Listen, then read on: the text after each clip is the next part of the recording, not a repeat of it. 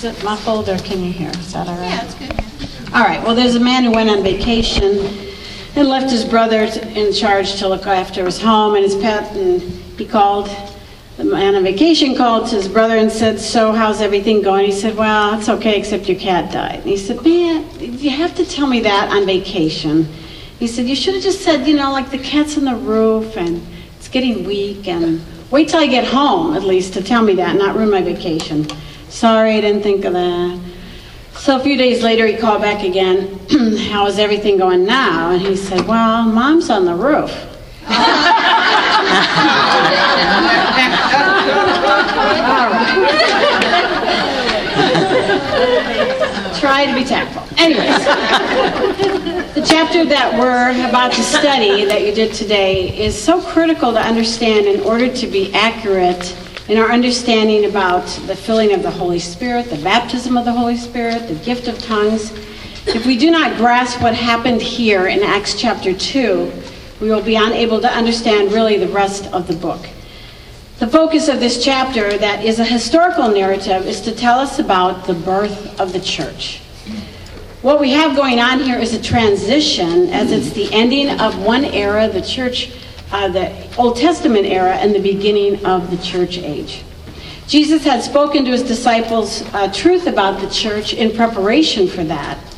And in the Old Testament era, the Holy Spirit, as you recall, came upon people. Sometimes he indwelt people, but it wasn't permanent. That's why David prayed in the Psalms, "Lord, don't take your Holy Spirit from me." So Jesus had taught the disciples so much about the ministry of the Spirit in John 14 through 16, and how they needed him to come alongside them and empower them to glorify Christ. And as we saw last week, after watching Jesus ascend, they stayed in Jerusalem as they were commanded and were waiting for the Spirit to come. So 10 days have passed, and chapter 2 is what happens next, the coming of the Holy Spirit. When the day of Pentecost had come, they were all gathered in one place, and suddenly there came from heaven a noise like a violent rushing wind, and it filled the whole house where they were sitting. And there appeared to them tongues as of fire distributing themselves, and they rested on each one of them, and they were all filled with the Holy Spirit and began to speak with other tongues as the Spirit was giving them utterance. So the day of Pentecost was an important day in the Jewish calendar. People were there celebrating it. They were commanded to be observing this special day. Pentecost literally means 50. It was 50 days after the Passover feast. It's called the Feast of First Fruits in the New Testament. So Jesus died, as you recall, at the time of Passover, because he was the picture of the Passover lamb that was sacrificed. And at his resurrection, we read from 1 Corinthians 15 that at that time, when he rose from the dead, he was the first fruits of those who were yet to be resurrected in the future. And Pentecost was a feast when wheat was gathered and another offering of first fruits was made. So there really was significance to the Holy Spirit coming on the day of Pentecost, because these people would be the first fruits of believers that would inherit all that the body of Christ inherits, according to Ephesians 1 and 2 Corinthians 5. So everyone gathered there that day were brought into the church. They were the first fruits of the harvest yet to come. I mention this because it's important we see that God sent the Spirit on the day of Pentecost, because it was important in keeping with Leviticus 23 and all of the feasts. So it was not because the disciples were pleading for the Holy Spirit, as many teach today. The Holy Spirit didn't come in response to their prayers and pleading for him to come, but rather because this was God's ordained day that the Spirit would come. Passover, Christ's death, first fruits of the resurrection, and now the birth of the church, the body of Christ. So 120 people are gathered there, as we saw last week, in an upper room. Some think it was a room in the temple. Regardless of the location, what's important is that this whole group of 120 were baptized by the Spirit, not just the 12 apostles there. They heard a noise. Notice that was like a strong rushing wind. It was hard to describe. That's the closest thing. But there was no wind. And the word wind in Hebrew and Greek is the same word for spirit. Notice this happened suddenly. So it's a sense of an element of surprise, even though they were there waiting for the Spirit to come. Notice too that they were sitting, which indicates that they weren't praying, because the posture for prayer back then was on your knees or standing. So what happened to all of them at that moment, we see actually described for us in 1 Corinthians chapter 12, verse 13. For by one Spirit we were all baptized into one body, and we were all made to drink of one Spirit. The tongues as of fire rested on each of them, and this shows that they were all, everyone who was present, received the Spirit at that moment. It was the same for everybody there. A work of God done in an instant for the entire group, not something that individuals were seeking. We have to understand the difference between being baptized with the Holy Spirit and being filled with the Holy Spirit. Scripture clearly defines baptism of the Spirit, as I read in the verse before to you, as an act where we are placed into his body. It happens the moment we trust Christ for salvation. Romans 6, Galatians 3, and the 1 Corinthians speak of this. This is a sovereign work of God, a one-time event that is not repeated. Rather, it is like the one-time event of when you trust Christ, you are justified. You are declared righteous at that moment. And then you are also adopted. You don't necessarily know that's going on at the moment you trust Christ. You may not feel that's going on, but at that moment you are placed into the body of Christ. You are adopted into his family, and you are declared righteous. So the believers here at Pentecost, they were in a unique situation because the Spirit couldn't come until Jesus ascended.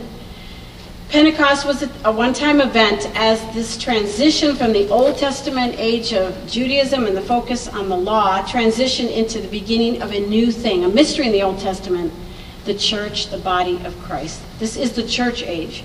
We don't build entire doctrines on these events. We don't sell all our possessions and have all things in common, as though the first church did. We don't select leaders by casting lots, as we saw last week. We have to look at the whole of New Testament teaching given to the church to learn that every believer has been baptized by the Holy Spirit. Romans says, if you don't have the indwelling Spirit, you are not his. You're not a believer. That happens the moment we trust Christ for our Savior from our sin. So on this very all-important day of Pentecost, so many years ago, these believers were all placed into the body of Christ, and this body was the birth of the church. In verse 4 we read that all were filled with the Holy Spirit. The filling of the Spirit is different than the baptism that we just discussed. You are never commanded in Scripture to be baptized by the Holy Spirit, but you are commanded to be filled with the Holy Spirit. As Ephesians 5 says, we are to continuously be filled or controlled or dominated by the Holy Spirit. As Colossians 3:16 states as well, we are to be under his control. So the result of the filling of the Spirit is, as Paul says, you'll be singing songs, you'll have psalms and hymns and spiritual songs and a thankful heart. You'll behave properly in your role, in your family, and as an employer or as an employee. We are to be confessing our sins, dying to our self-centeredness and self-focus, and consciously living in the awareness that we're in his presence, filling our mind with his truth from his word, transforming how we think. That is what the word of God does. When we are filled with the Spirit, we are to let his word dwell in us richly. So this is to be continuous, the filling of the Spirit. What was the result of the filling of the Spirit on the day of Pentecost? They began to speak in other tongues. It is clear from the rest of the verses here in the context and from the word that's used that this is not a personal, private, ecstatic speech. This word used here for tongues is glossa, which is the word for languages. This seems to be where so much confusion comes into play. The ability to speak in languages has become confused with being filled with the Spirit. But speaking in other known languages was not the norm for every believer who were filled with the Spirit. We'll see in Acts 4, 6, 7, 9, and 13 that did not happen. When commanding believers in Ephesians 5:18 to be filled with the Spirit, remember I mentioned the results. You'll speak to one another in psalms, hymns, spiritual songs. You'll have a thankful heart. And if there was ever a place, and you will speak in tongues, that's where it should have been. But that is not what's included when he's talking about what you're like when you're filled with the Spirit. We don't have time to do an extensive study on this, obviously, but I remind you that speaking in languages, in 1 Corinthians chapter 14, 21, we read that this was to be a sign for unbelieving Israel. And as we see in our study of this book, our study, we're going to see Gentiles will receive the Spirit, like Cornelius, and they spoke in languages, and that was convincing proof to the Jewish believers that they had received the Holy Spirit, just like the Jewish believers had received the Spirit. The last group to speak in tongues in the book of Acts is John the Baptist's disciples, who missed out on getting the rest of the gospel and came to understand the truth and were saved. So every group, Jews and Gentiles, were given this ability at different times to speak in languages, showing there is equality for everybody in the church. There's not haves and have-nots. This was a miraculous gift, and outside of the book of Acts and 1 Corinthians, an early letter to an early church, we see it in action. As I mentioned in 1 Corinthians 14, it was a sign of judgment to unbelieving Israel. It was not about edifying yourself. This purpose was fulfilled, and as the apostles died, and that transition from Old Testament Israel being the focus into this new thing, the body of Christ, the transition was complete. That's why as you read the later letters in scriptures like Ephesians and Romans and 1 Peter, they even discuss spiritual gifts in those books, but they do not speak of the miraculous sign gifts. If you look at church history, the speaking of unknown languages and tongues was not known from the close of the apostolic era, when they all died off, until the early 20th century, other than in some groups and splinter groups that were involved in heresy throughout church history, not Orthodox Christianity. When this new movement began to emerge, it was not like the tongues in the book of Acts. Nobody had to practice or go to a seminar or be told to let your mouth hang open and make simple sounds in order to develop this gift. As the Spirit gave them utterance, they spoke what he gave them to say. I like what one author said regarding here in Acts 2. Someone might say, yes, but at Pentecost they did speak in tongues. True, but that is not the emphasis, nor is it a part of the other examples of filling. In Acts 2, the emphasis is upon the fact that everybody heard about Jesus. So if you ask whether a person is Spirit-filled, the only way to answer that question is by determining whether or not he or she speaks often and effectively about Jesus. It is not by whether he or she speaks in an unintelligible language or does a miracle. The question is, does he or she testify to Jesus, and does God bless that testimony in the conversion of men and women? End of quote. Well, this brings us to what happens next.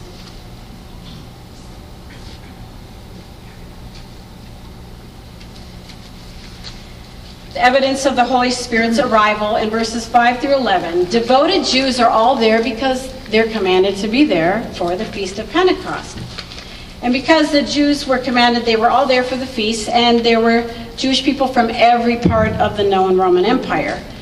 And they too heard this great noise that they could only call a rushing wind kind of noise. And so they gathered to see what in the world is going on.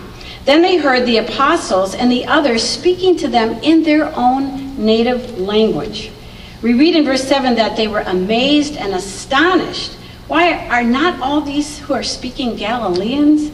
I mean, what they're really saying, are you kidding? This is the backwoods. This is redneck country. These people, and they're not cultured, and they're speaking in our own language. I remind you what Nathanael said when he was said, come see the Messiah, Jesus of Nazareth. And he said, can any good thing come out of Nazareth? So this wasn't a popular place to be from. So they were quite shocked that these Galileans with their accent were speaking to them in their own native language. In verses 8 through 11, it lists all the places in the Roman Empire that these devout Jewish people were from. So they heard in their own language being declared the mighty deeds of God. So having used the sound of wind to gather the people, now it is the work of the Holy Spirit who will convince those there that these men and women speaking to them, they're not blasphemers. They're not the heretics that the religious leaders declared that they were, but they are speaking for Christ. Of course, there were mockers there always are mockers, who ridicule, and their best guesstimate is that everybody's drunk with sweet wine. That is really pathetic. I just can't even get my head around that thought, because that's not how people who are drunk act and speak. As a matter of fact, Paul uses the analogy in Ephesians 5 to not be drunk or controlled by wine. That is sin, but be filled, dominated, and controlled by the Holy Spirit. Alcohol causes one to lose control, but a person filled with the Holy Spirit has self-control and glorifies God. Really haven't ever heard of a drinking party that was already in full swing by 9 a.m. That's when most are sleeping it off. And then besides, they're all articulate and speaking in foreign languages. But whoever said that mockers are clear thinkers about truth and reality. So this special day of Pentecost, when the church was born, makes it clear that there would be a new unity in the Holy Spirit that would go beyond any nationalities and languages and backgrounds. So the first sermon is given here in 14 through 36. From the very start, God has used the preaching of his word. That is to be the priority for his church. So Peter, who I remind you, some 50 days earlier, was a coward in fear, denying he even knew Jesus. But now he's standing up boldly, proclaiming with no fear the first sermon to the church. Sadly, modern man has decided that the preaching of the word is not that important. It's more important that we make people feel good about themselves and entertain them. And that's how we'll build our church. But God's plan has always been to gift different individual men to teach the word of God to the church, who will in turn go out and do the ministry in the power of the Spirit. Verse 14, but Peter, taking his stand with the 11, raised his voice and declared to them, men of Judea and all you who live in Jerusalem, let this be known to you, and give heed to my words.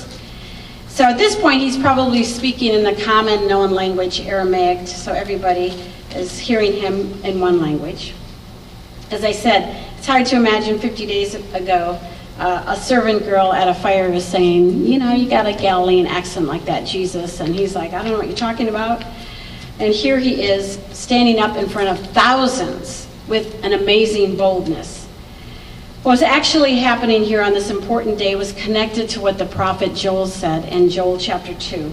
Verse 17, and it shall be in the last days, God says, that I will pour forth of my spirit on all mankind, and your sons and your daughters shall prophesy. So we see from just the beginning of this verse that he establishes we are in the last days. The last days began when Jesus came the first time. And during these thousands of years, God has been calling Jewish people, though they certainly are the minority, and Gentiles into his body to salvation. The complete fulfillment of the book of Joel in this prophecy will one day be fully realized in the millennial kingdom. But here on the day of Pentecost and throughout all of the church age that we're living in now, God has given us a foretaste of life in his kingdom by knowing the work and the power and the ministry of the Holy Spirit. Not everything Joel said here would come to pass in this church age. When the Spirit of God is poured out on all of mankind, that hasn't happened. Then the sons and daughters will prophesy, young men see visions, old men dream dreams. All mankind has not yet had God's Spirit poured out on them. That is a future day coming when Christ reigns from Jerusalem, and all who enter the millennial kingdom will believe. That's why they're entering in the millennial kingdom. As verse 19 speaks of wonders in the sky and signs of earth, that there's blood and fire and vapor and smoke, and that the sun will be turned to darkness and the moon into blood before the great and glorious day of our Lord shall come, and it shall be that everyone who calls on the name of the Lord will be saved. These are signs spoken of in Joel that have not all happened. They did not happen that day at Pentecost. These events that Joel mentions are in connection with the coming great and glorious day of the Lord. We've had the privilege of studying the book of Revelation in this group in the past, and we have seen the events where God is pouring out his wrath on this earth during the 7-year tribulation. Revelation 8 and 9 and 14 and 16 speak about these events mentioned by Joel.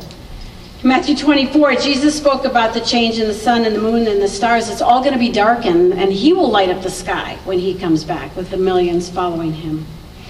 Peter wants these people to understand that these are the last days. They have begun. For that to be true, there has to be a Messiah who has come. And this is the point of his sermon. He is giving irrefutable evidence that Jesus is that promised Messiah. So the next points in his sermon are to show his life and death and resurrection prove that he is Messiah. Peter challenges those listening to him as he reminds them of all the things Jesus did. I mean, they were there. A lot of these people saw him even raise Lazarus from the dead. He performed amazing things, and it proved his deity. Verse 23 is critical. We read, "This man delivered over by the predetermined plan and foreknowledge of God, you nailed to a cross by the hands of godless men and put him to death." This is the only time in the New Testament this word is used, delivered up. And it speaks of one betrayed or given over to his enemies. And it is God who gave his Son to be the Savior. And this was all his predetermined design and plan from eternity past. It was predetermined. It was marked out. It was the purpose of God's will. The amazing truth of the gospel message is that Jesus Christ was delivered over to death because God had planned it and ordained it from all eternity past. It was in the foreknowledge of God. And in the Greek word used for foreknowledge, it is far more than the truth that God saw in advance that the nation would reject him and crucify their Messiah. No, this was God's carved out plan from eternity past. Yet, notice, it never allowed the people who were involved to think that they weren't responsible for their actions. Peter then accuses his listeners of being guilty of nailing Jesus to the cross. They sought the death of Jesus. It was carried out by godless Roman soldiers. The stunning reality about God and his sovereignty and his carving out exactly what he says is going to happening is that he even uses evil men to accomplish his will. And I think this verse is such a perfect picture of side by side God's absolute sovereignty and choice along with man's human responsibility. God made this plan, he carried out this plan. Every detail was orchestrated by God. And yet the people involved, they were responsible for everything that they did. Human responsibility, God is sovereign.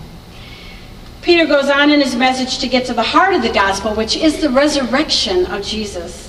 The fact that Jesus rose from the dead is the greatest proof that he is the Messiah and proof that God accepted that sacrifice he made for sinners on the cross. Again, Peter quotes an Old Testament prophetic Psalm 16 as proof that David was speaking about the Messiah and that the Messiah put his trust in God. This quote from David brought this up in his sermon because he reminds them, we all know King David died. We know where his grave is. We know where King David's buried.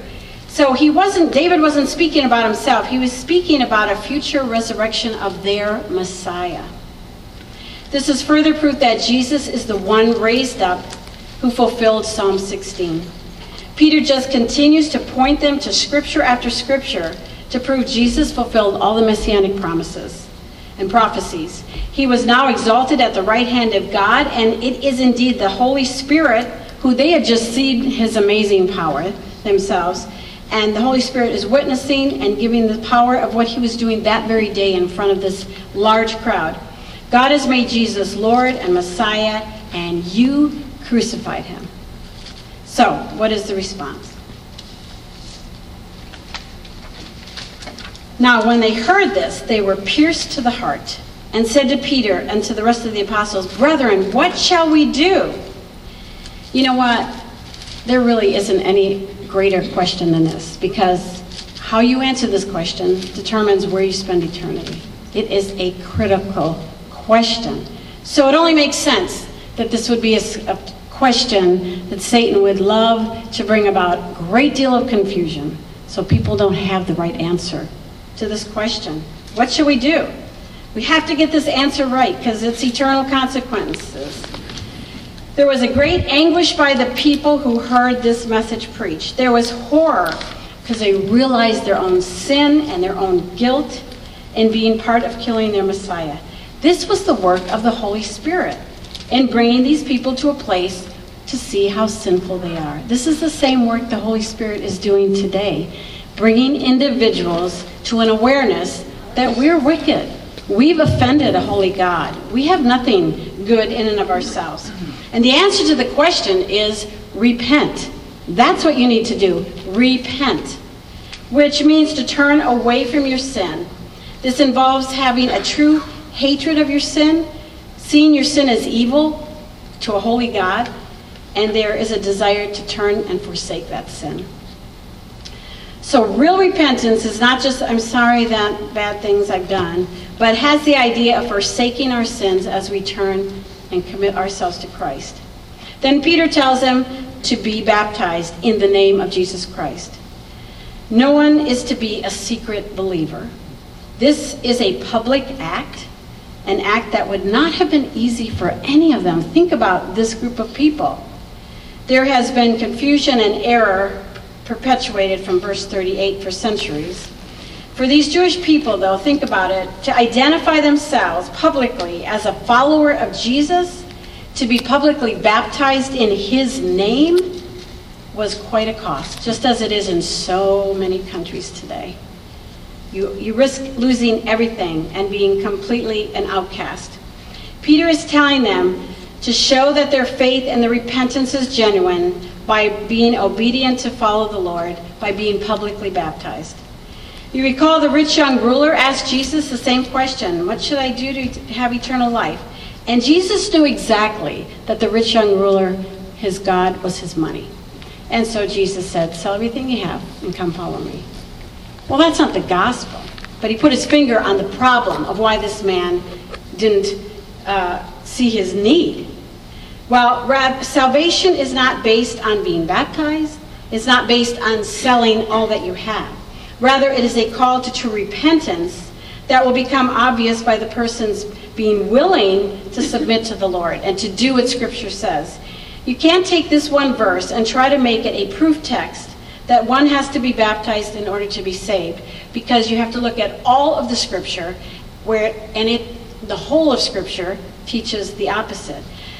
This verse, the way it reads in our language, contradicts what the rest of Scripture teaches, that salvation is by faith alone. Baptism is an outward act. It's to reflect what's happened in a person's heart who has believed the gospel. We will read in Acts about men like Cornelius who believed the gospel, they received the Holy Spirit, and then they were baptized. Baptism follows salvation. It is not part of how you have salvation. Then it would be a work which we have done. Titus reminds us, he saved us not on the basis of deeds which we have done in righteousness, but according to his mercy, not by works. We all know Ephesians 2:8-9, for by grace are you saved through faith. It's not of yourselves, it's a gift of God. And another important verse, I think, that really brings clarity is what Paul says in 1 Corinthians chapter 1, verse 14. He says, for Christ did not send me to baptize, but to preach the gospel. They are not the same thing. And he said, I didn't come in cleverness of speech, so that the cross of Christ would not be made void. Paul makes it clear that water baptism, that's not part of the gospel message. Paul wasn't called to go around preaching and baptizing everybody. Rather, he was to proclaim the gospel message. And baptism is not how we are saved. It is an act of obedience to show that we have had a change within our hearts. The reason we are to repent is for the forgiveness of our sins. So baptism follows the fact that when we are forgiven. It is to be a step of obedience for every true believer. The word that was used here in verse 38, be baptized for the forgiveness of sins, can just as accurately be translated from the Greek word because of forgiveness of sins. Ephesians 1:7 tells us, in him we have redemption through his blood, the forgiveness of our trespasses according to the riches of his grace. And the fact that you were baptized. No. It's all about what he has done. There is nothing we can do to add to what Jesus accomplished on the cross. You know what? He really didn't need to come if there was enough things that we did to earn our way to heaven. And then we don't have time to do the life of the church, but there's so much great to learn from these last verses, where 3,000 people responded to that message that was preached by Peter at that time. Their hearts were moved, and their priority in the early church, this first church, was they wanted to learn more. Think about, we saw this last week, post-resurrection, 40 days, Jesus is teaching the apostles, meeting, explaining how all the scriptures had to be fulfilled and all the messianic, and that's what they're teaching them. The people had a love, they wanted to know the truth. They ate together, they broke bread together, they remembered the sacrament of taking the Lord's Supper together. They shared what they had in common. They were under the control of the Holy Spirit, so they had a desire to learn what was taught. They didn't think that because now I have the Holy Spirit, now I can be a lone ranger and I don't need anybody else to tell me anything because I got the Spirit telling me. Now that's not how that goes. They were listening and teaching. It was the priority. They applied then what they were taught, and they were loving each other and sharing with each other as anyone had need. They were praising God and having favor with all the people around. You know what? It made such an impression on other people. They're like, wow, look at these people. And it says they were adding daily to the church because they watched them apply the truth of God's word. This is what the New Testament church is to look like. Learning God's word has to be the priority. Applying it to how you live has to be the priority. And the norm, how grievous it must be for Christ to look at those who claim to be his church today, who go through religious motions and traditions, yet are far from having his heart and don't even know his truth and don't even make an effort to know it with accuracy. Most are about getting more numbers added and trying to make people there happy. Satan has done a masterful, wicked job in bringing confusion to the true message of the gospel. I hope that each one of you here has come to that place of real repentance, where you really have recognized how holy God is and how wicked you and I really are. By faith, you must turn from yourself to Christ and his work on behalf of vile sinners like we are, for forgiveness of sins. And when we trust him alone, he sends his Holy Spirit to indwell us. And you know what? The Spirit does that work to convict us of our sin. He comforts us when we're in despair. He helps us understand the Word of God. And we have just looked at how it all began. This is the first church. This is the birth, and it has continued these thousands of years. Now we're in 2014. Have you ever had your heart pierced over your sin, like these people did? If not, I pray today will be the day you call on him to be your Savior and turn from your sin and your pride and your self-sufficiency and repent and be saved. Let's pray. Father, I thank you that you let us see the birth of your church. Thank you for the work of your Holy Spirit.